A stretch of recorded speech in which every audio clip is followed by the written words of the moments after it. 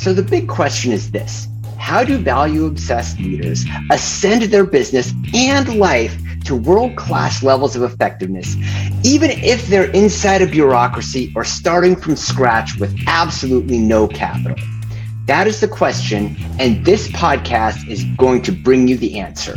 My name is Doug Gutberg, and this is the Terminal Value Podcast.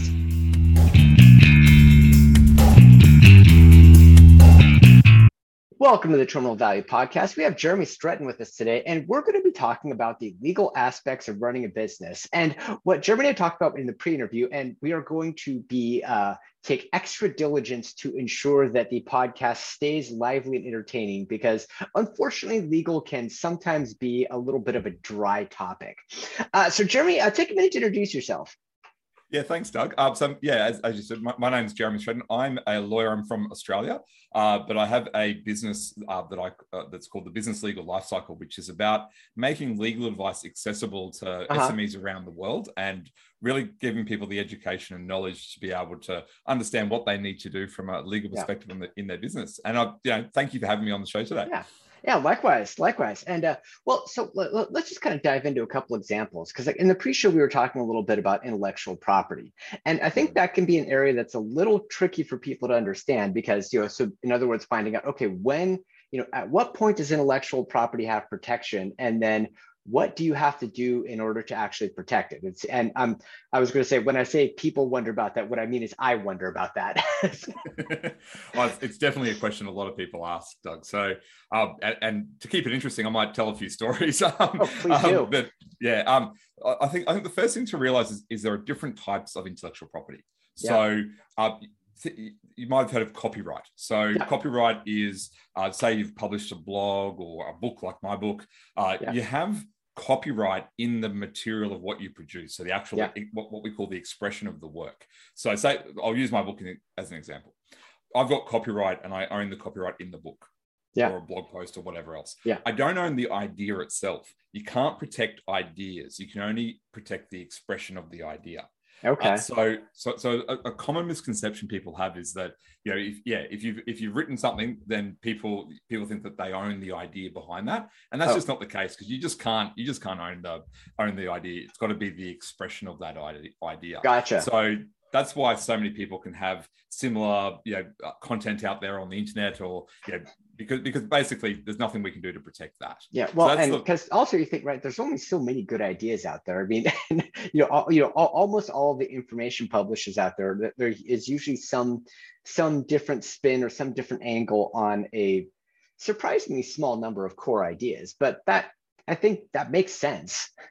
Yeah, and I think I always like to think of, we've got access to so much data these days. There's so much information on the internet. And a line I like to think of that I heard my business coach say once was, it's not the idea that's unique, it's where the value is. The value is in your implementation of the idea. So remember that, and that's what the law protects as well. Because otherwise, there wouldn't be that many people in business. I was going to say, because otherwise you'd have a lot of litigation going on. Yeah, that's right. So copyright, I think that's probably where the biggest misconception comes. The second one, I think, is around trademarks. So the trademark is the brand of your business. It could be your name, it could be your logo, it could be your logo and name. And a lot of people don't realize that you don't actually have to register your trademark to get protection. You actually have protection in your name before you register it. And one of the things that the correct, in inverted commas, legal advice is, when you start the business, you should register the trademark straight away. And I actually disagree with that because I don't think it's commercially viable to do that. People, they start businesses. Everyone's got an idea. You can in this day and age, you can start a business with an idea, or an internet connection on a laptop. Two out of three. Or 2 out of 3. So. And so what I find is that people who go and register that trademark early, that they haven't proven their business. They haven't done anything to make sure that this is what they want to do. And invariably, when they register their trademark early, they actually then go and change it. And they might spend a few $1,000s on doing that they don't really have. It's like money that could be best off spent somewhere else. So I see that what you want to do is, and when you look at the business legal life cycle as a concept, there are 13 phases, and phase 5 is protecting intellectual property. Mm-hmm. And it's quite deliberately at that point, Doug, because you know, phase 1 is when you conceive the idea. Phase 2 is startup. Phase 3 is initial clients. Phase 4 is bringing on employees. And basically, the reason it's phase 5 is by the time that you've started your business, got some team members, you've proven your business model. You know that there's something there that's worthwhile protecting. So you register your trademark at that point in time, once you've got a viable business. The amount of times that I've had people come to me, register their trademark. I was going to say if I had $1 for every time, but I'd probably have a couple of $1,000 for every time someone's registered a trademark at the beginning and then changed it. It's not a viable business opportunity. So, there's lots of little misconceptions around especially intellectual property, that we're trying to bust those myths so that people can understand what they need to do and what value they need to bring to their business. Well, and because one of the things that I'd kind of wonder, or I'd love to get your perspective on, is when you're talking about, say, like, registering trademarks, taking other legal actions to try to protect your intellectual property.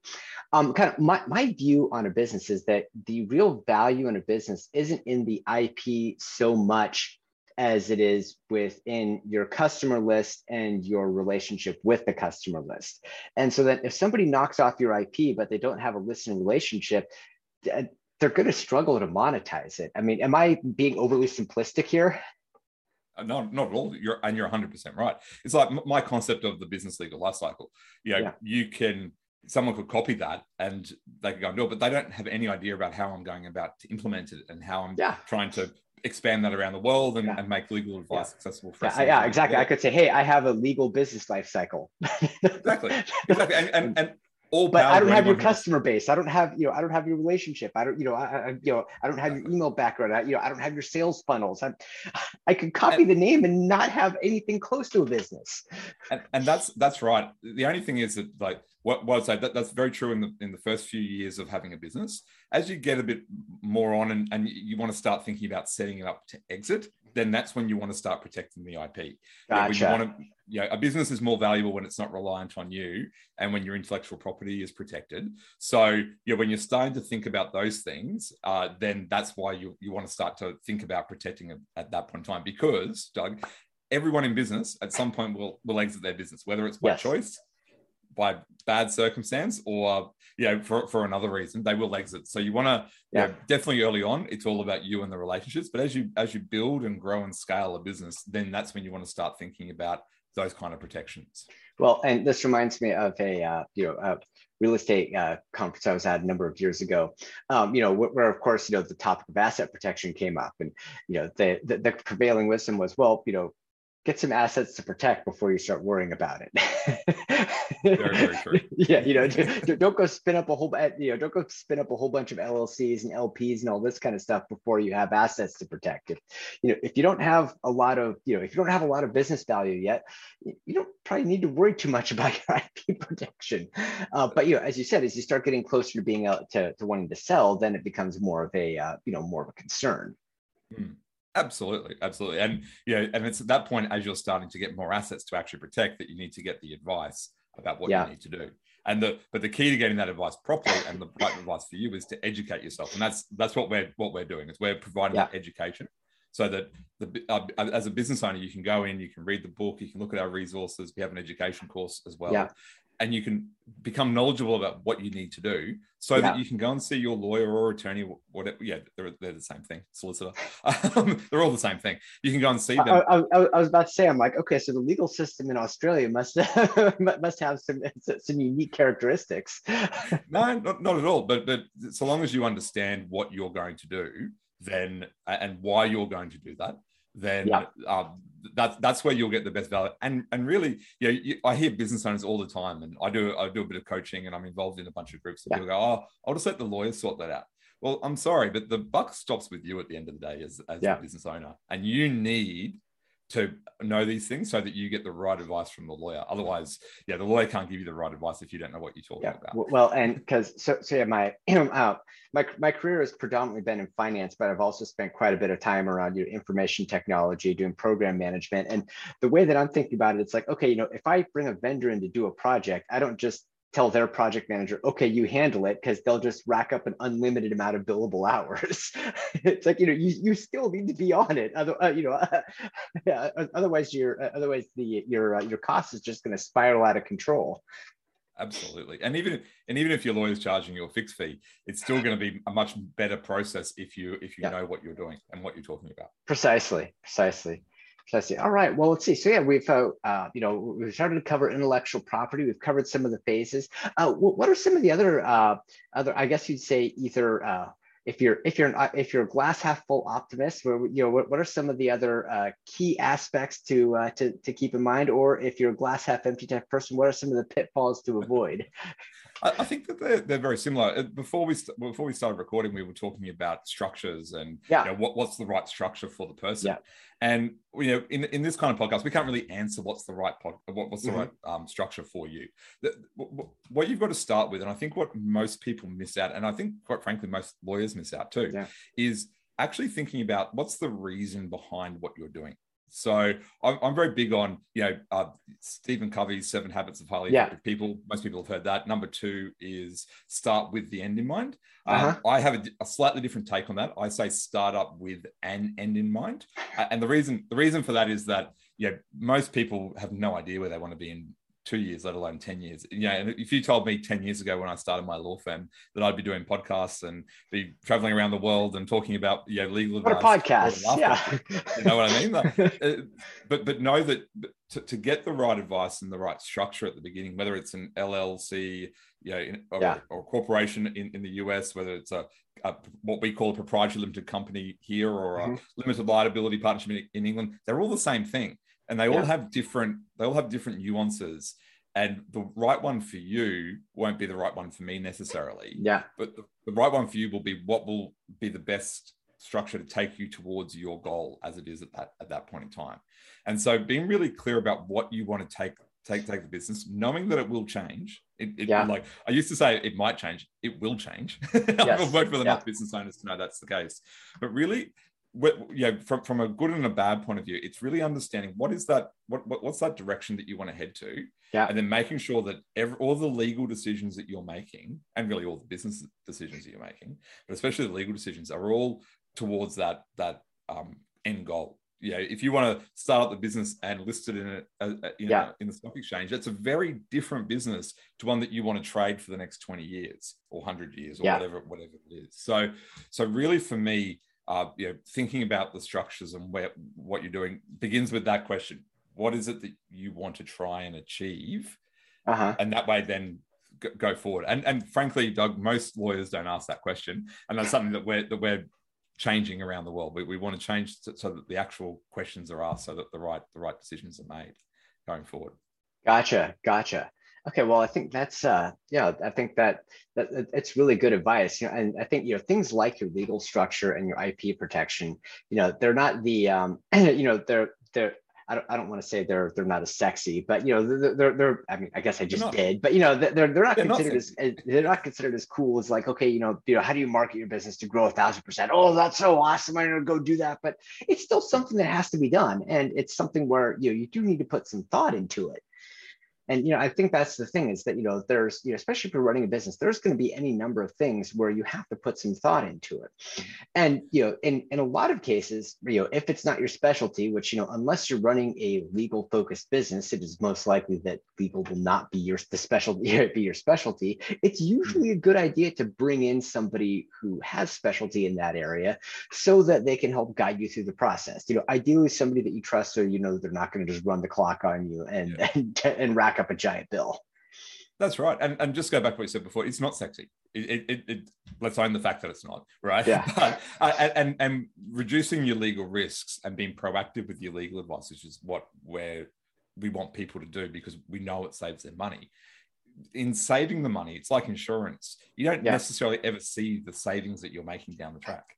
You don't know that by documenting your agreement. Say you're starting up with your business and you're documenting an agreement with a client, that you want to document it as it is now, because that relationship might be different in 2 years' time.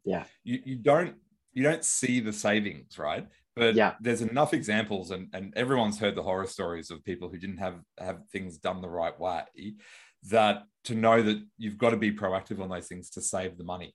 And it's actually one of the hardest things in what I'm doing to get that message out to the world, because it isn't the sexy marketing plan that's going to bring in $1 million worth of revenue tomorrow. Yeah. Well, if anyone tells you that, then that's not true either. but you know what I mean? Like it's not that, but it's there to save you. And as I said earlier, at some point you're going to exit your business. And normally when someone comes to us and they want to exit their business, Doug, they're 2 years away from having it in the correct space, ready to go. But they don't usually have two years. They usually have 2 months. And so this is about protecting yourself and setting yourself up for that in the future.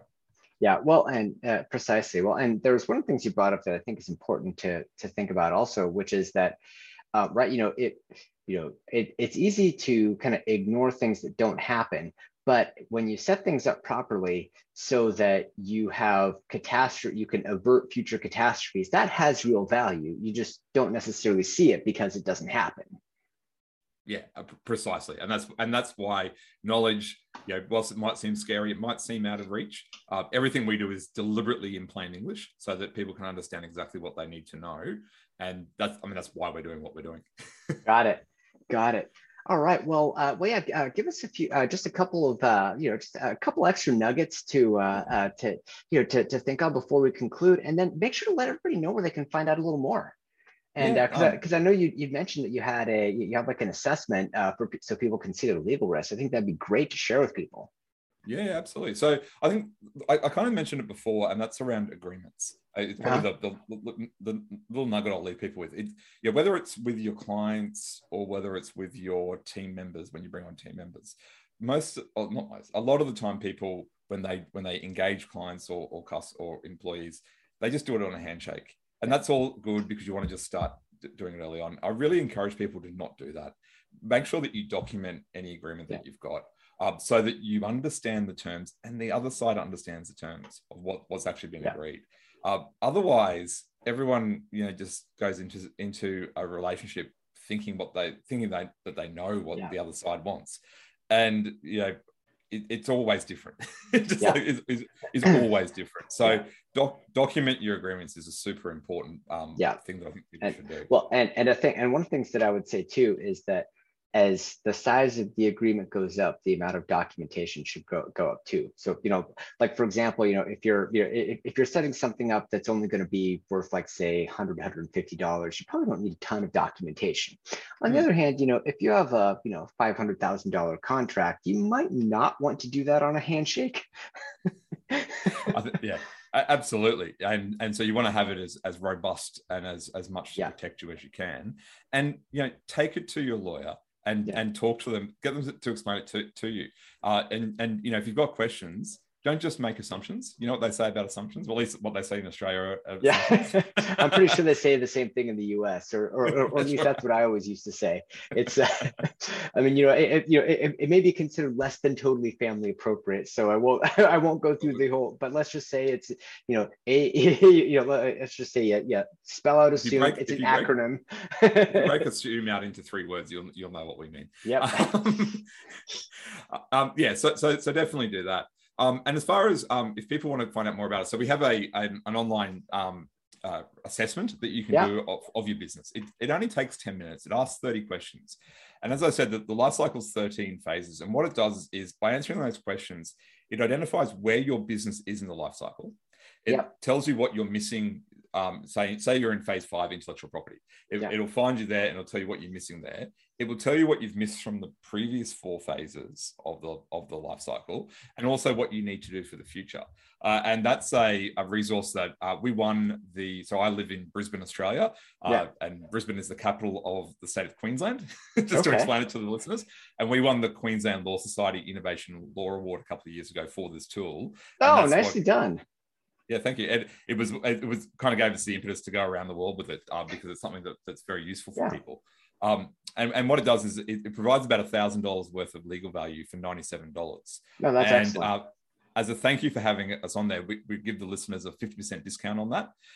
And to get that, if the listeners go to businesslegallifecycle.com/terminal value, they'll find a special landing page that we've put together just for this podcast as a thank you for having us on there. there's the code for and the instructions on how to do that, and also some other free resources that people might want to find. Outstanding. Well, Jeremy, really appreciate your time today. So yeah, that's businesslegallifecycle.com/terminal value. Did I get that right? Perfect. Yep. First try. So yeah, businesslegallifecycle.com/terminal value. So yeah, give Jeremy a visit, and hope everybody has a wonderful day. Thank you for listening to the Terminal Value Podcast. Please feel free to visit me online at www.terminalvalue.biz, where you can subscribe, find me on social, and then we can connect and just keep the conversation going. I'm really looking forward to hearing from you, and I hope you have a wonderful day. All rights reserved. No part of this broadcast may be produced in any form by any means without written permission from Business of Life, LLC. All trademarks and brands referred to herein are the property of their respective owners.